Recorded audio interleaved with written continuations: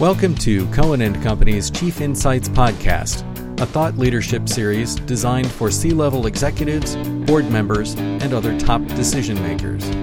Hello, I'm Hannah Pringler. I lead the state and local tax practice at Cohen & Company. Welcome to this episode of Chief Insights. Today, we are going to talk about the Wayfair decision, specifically how states have been reacting and considerations even beyond compliance your organization may need to contemplate. I'm joined by Sarah Britt, a director in our state and local tax department, who has spent a lot of time tracking the state legislation this past year. She has also been working closely with our clients to manage all these new burdensome reporting requirements created by Wayfair. Thanks, Hannah. I know we recorded a podcast last year shortly after the decision came out, and we really focused on just basic compliance. But so much has changed since then with the way states have reacted to the decision. It's constantly evolving. So we wanted to give an update to everyone on where things stand today. Sarah, as you mentioned, it's been just over a year since the Wayfair Supreme Court decision. Can you provide a little background for those not as familiar, what the decision did and how the states have reacted? Yes. The short answer is Wayfair changed sales tax as we know it. Prior to the decision, a company had to have physical presence in a state before that state could require the company to collect sales tax on its behalf. With the decision in Wayfair, that physical presence requirement's been removed. After the decision came out in June of 2018, states acted swiftly to put economic nexus thresholds in place. The economic nexus thresholds impose a sales tax collection responsibility if the out-of-state seller has either a dollar threshold that's exceeded or a transaction threshold that's exceeded. Most states have adopted $100,000 or 200 or more transactions as their threshold. But just how quickly states have acted on this, at the end of 2018, 22 states had these thresholds in effect. By the end of 2019, that number is going to double. And I know you mentioned the $100,000 threshold, but there are states out there that have an even lower threshold, right? There are some states we're looking at $10,000. From a notice and reporting standpoint, yes. From a pure collection, most of the states have $100,000 as the minimum, although there are some outliers, as you said, that have notice and reporting at a lower threshold. And even Kansas now has come out with their threshold is basically $1 or one transaction. Oh, wow. The Wayfair decision has really changed the sales tax landscape, as you mentioned. What steps should companies be taking to evaluate how the Wayfair decision impacts their business? Companies need to act, and they need to act now. There are over 35 states that have thresholds currently in effect as of August. And so economic nexus is no longer a prospective issue. There now can be historic liabilities associated with failure to act. The companies need to review their sales and transaction activity levels to see if they exceed the dollar or transaction threshold. And companies should also review their pre-Wayfair activities to determine if they had physical presence in the state that would have triggered a collection responsibility at that point. And when they look at that, they really need to keep in mind that physical presence did not mean a permanent location or permanent employee in the state. A temporary employee transitory activity through a sales representative, for example, would be sufficient to create physical presence and a collection responsibility. And then after they've gone through this analysis, if a company identifies liability in earlier periods, they're going to need to evaluate whether the liability needs to be remediated through a voluntary disclosure program. It is really critical that that evaluation occurs before the company registers in any new states. If the company registers before remediating prior period liabilities, they may no longer be eligible to participate in voluntary disclosure programs. And just to kind of point out one of the items you mentioned, we do see this a lot that when we're looking at Nexus now, we're looking at just the gross receipts thresholds and have companies surpass those. But it is hard, as you mentioned, physical presence and historic exposure. What's been the threshold out there prior to Wayfair? Where have companies got tripped up in the past as far as being caught? From a sales tax perspective, where we're really seeing companies get tripped up is the activities of sales reps, independent contractors acting on their behalf, inventory at warehouses things like that companies don't necessarily think of as creating a permanent presence for them in a state. But from a sales tax perspective, that's sufficient to do that. Absolutely. And I think one of the common things I see as well is, when you have an employee and you're submitting payroll to that state, it's very easy now for them to cross-check different tax types and realize you have a payroll account. Why don't you have a sales tax account? And get that Nexus questionnaire. Absolutely. The one other area companies should look at as well when evaluating their Nexus and their, whether they need to remediate is looking at their customer exemption certificates. Historically, companies have only collected certificates in the states where they were filing, and that was a pretty common practice.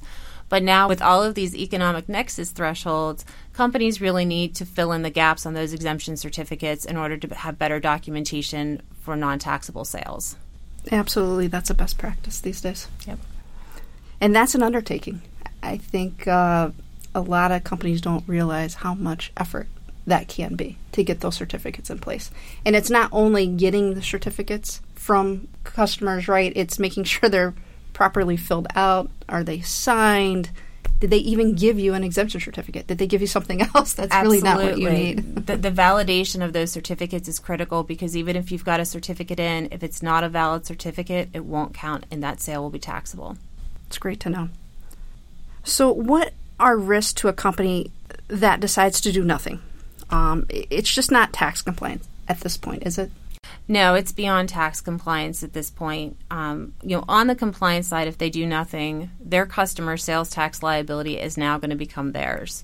Most states will impose that liability on the vendor, not just the customer. They're really going to go after whoever it's easier to get the tax dollars from. The other area where we're really starting to see some activity with regard to noncompliance now is financial statements. There's a financial statement impact to the Wayfair decision. Companies that exceed the thresholds and have taxable sales in a state, they can no longer rely on they don't have Nexus or they don't have any kind of tax liability. Under Wayfair now, it's an actual liability, not a contingency. So this will have an effect on that balance sheet. In companies, they have to document their Nexus stances and their Nexus positions, their sales tax procedures, and potential liabilities in order to have value-added discussions with their auditors.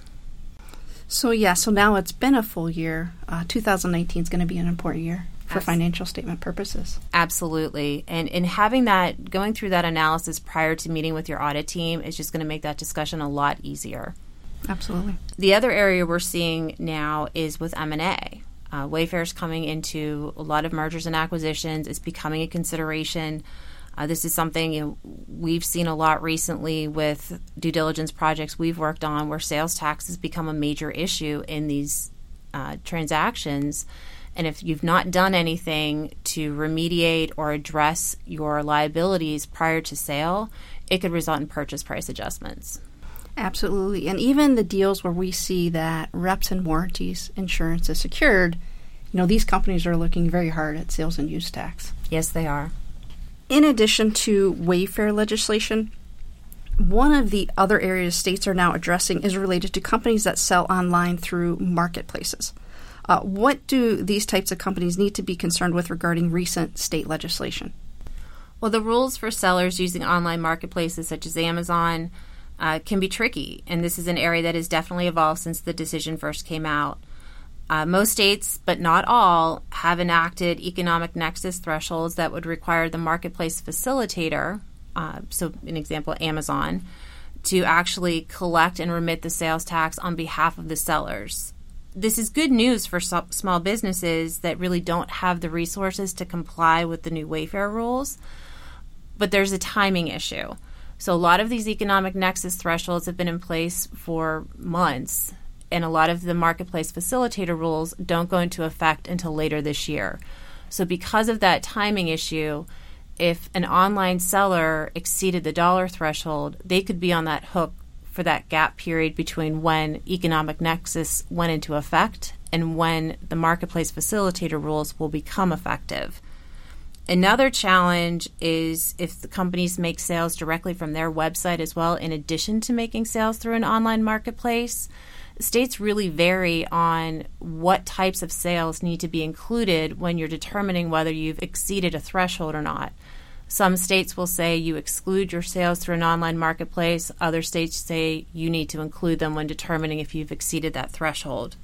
And knowing, too, if you're going to be up for sale very soon, this is a really important matter to get in front of, because a buyer is going to come in and they are going to look very harshly at your procedures. Yes, they are. And being proactive in addressing these types of issues before you even have gotten to the point where you're going up for sale, it becomes a non-issue, or at least an insignificant issue under due diligence most of the time. But the key really is to be proactive in looking at your processes. No, that's a great point. I think if you're able to show as a company, we've looked at this and we've identified those material issues and we've addressed them, I do think a buyer is going to more quickly move on. I agree. Sarah, can you talk a little bit about the information and reporting requirements? It's an area that I find is often overlooked and has created some interesting issues during M&A diligence for us. Yes. So prior to the Wayfair decision, several states enacted notice and reporting requirements, some going into effect as early as July of 2017. And what these notice and reporting requirements did was require an out-of-state seller who was not currently collecting sales tax to provide a notice to their customers on invoices and on their platform saying use tax may be due. And then annually, they had to provide a report to each customer of everything they purchased that could potentially be subject to use tax. And more importantly, they had to provide a list of their customers to the state departments of revenue. So you were essentially giving the state departments of revenue their audit lists. Fortunately, not many of the states went down that path, largely because the Wayfair decision happened. I think if the Wayfair decision hadn't happened, we probably would be seeing a lot of activity in the notice and reporting area as opposed to the economic nexus. But what we're finding is companies will look at their sales, they'll look at their transactions and say, did I meet a nexus threshold for economic nexus? But what they're failing to do is go back and say, did I also meet the notice and reporting requirements that didn't require physical presence?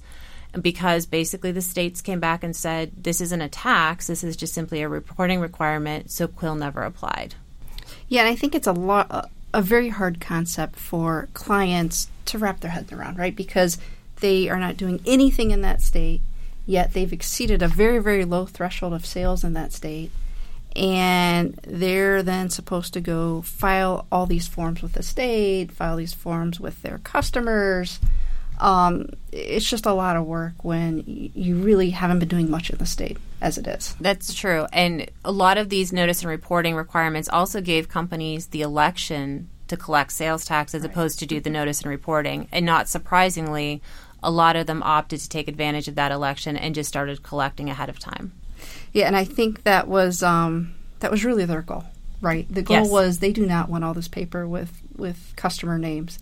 They really want you to just give up, that the penalties are so high that you'll just give up and collect sales tax. Absolutely. The penalties for noncompliance with notice and reporting can far exceed any kind of sales tax liability. And that's what I've seen as well. But it is an interesting issue upon diligence, right? Because companies haven't considered it, and these penalties are real, and we do have to address them. We have to quantify them. And then also figure out, do the states have programs that we can get compliant? Will they abate these penalties? And I think, I don't know what you've seen, but what I've seen has been, not all the states have really thought through that. You're right. They haven't. It's not a tax, so the traditional voluntary disclosure programs don't necessarily apply. I think what I've been finding recently is states are willing to work with you if you're willing to come forward and be compliant. But that being compliant means you might be writing a check for sales tax. Yep. So what other changes are potentially on the horizon related to Wayfair? How far could this decision possibly reach? I think states are going to continue to push the envelope. Watch for changes in non-sales tax areas, mainly income taxes. States have been slower to broaden the reach of Wayfair into income taxes, but it is coming. And the other thing companies really need to keep in mind is when the Wayfair decision first came out and as all the economic nexus thresholds were put into place last year, most state legislatures weren't in session. These were department and administrative actions that created these thresholds that were then later codified when states went back in session. But what departments of revenue are doing are using current rules of just what does doing business mean and extending that as far as they possibly can. But I do expect we're going to start seeing legislation in this area expanding Wayfair into other income taxes, especially.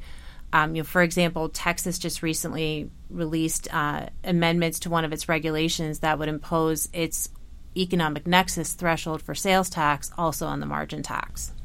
And we do see this somewhat right on the income tax side around gross receipts thresholds. It's very common, like in California and Michigan, once you exceed a certain dollar amount of sales in that state, you technically have some type of nexus. It could be a franchise tax, or perhaps it's a filing requirement saying you're still protected under Public Law 86-272, but it is very common in the income tax world these days as well. Absolutely. The factor present standard. I think the nice thing you might see with this, though, is you might start having consistent standards between different tax types within a state, because right now, California, for example, has one threshold for sales tax and a different one for their franchise tax.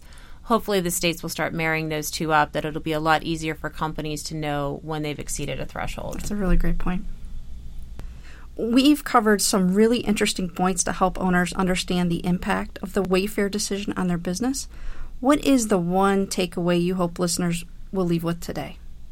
That companies need to act now. The time for waiting is over. The longer a company waits to address this and evaluate what their activities are, it just increases the risk that their customer sales tax liability is going to become their own. I mean, and it's not a difficult analysis to look at your sales by state reports and your transactions and say, where do I have more than $100,000 is kind of a first pass. So it's something companies can do, and then reach out to tax advisors to help them when they determine, yes, I've exceeded a threshold. What do I need to do now? Yeah, I think determining nexus has become the easy part now, right? It has. In the analysis. The hard part now is how do we get compliant? Right. And how much is this going to cost, right, to implement these procedures, or how much effort is going to make, even if there isn't a high cost? There's definitely an effort. Absolutely. By the company. Absolutely. Sarah, thanks for all your insight on this topic that will impact every multi-state business. That will wrap up today's podcast. Thank you, Sarah, and thank you to everyone who joined us today. Have a great day. We hope you enjoyed this episode of Chief Insights. Subscribe to this podcast series at cohencpa.com/podcasts. To gain more insights that may impact you, visit us at cohencpa.com/impact. Cohen & Company is not rendering legal, accounting, or other professional advice. Information contained in this podcast is considered accurate as of the date of recording. Any action based on information in this podcast should only be taken after a detailed review of the specific facts, circumstances, and current law.